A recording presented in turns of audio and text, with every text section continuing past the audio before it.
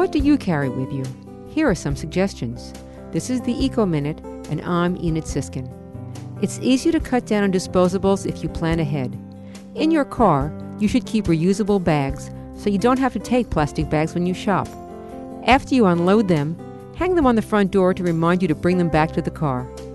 Also, carry a traveling cup for coffee or a drink when you're on the road and a stainless steel bottle for water. It's better for you and the planet to avoid plastic bottles.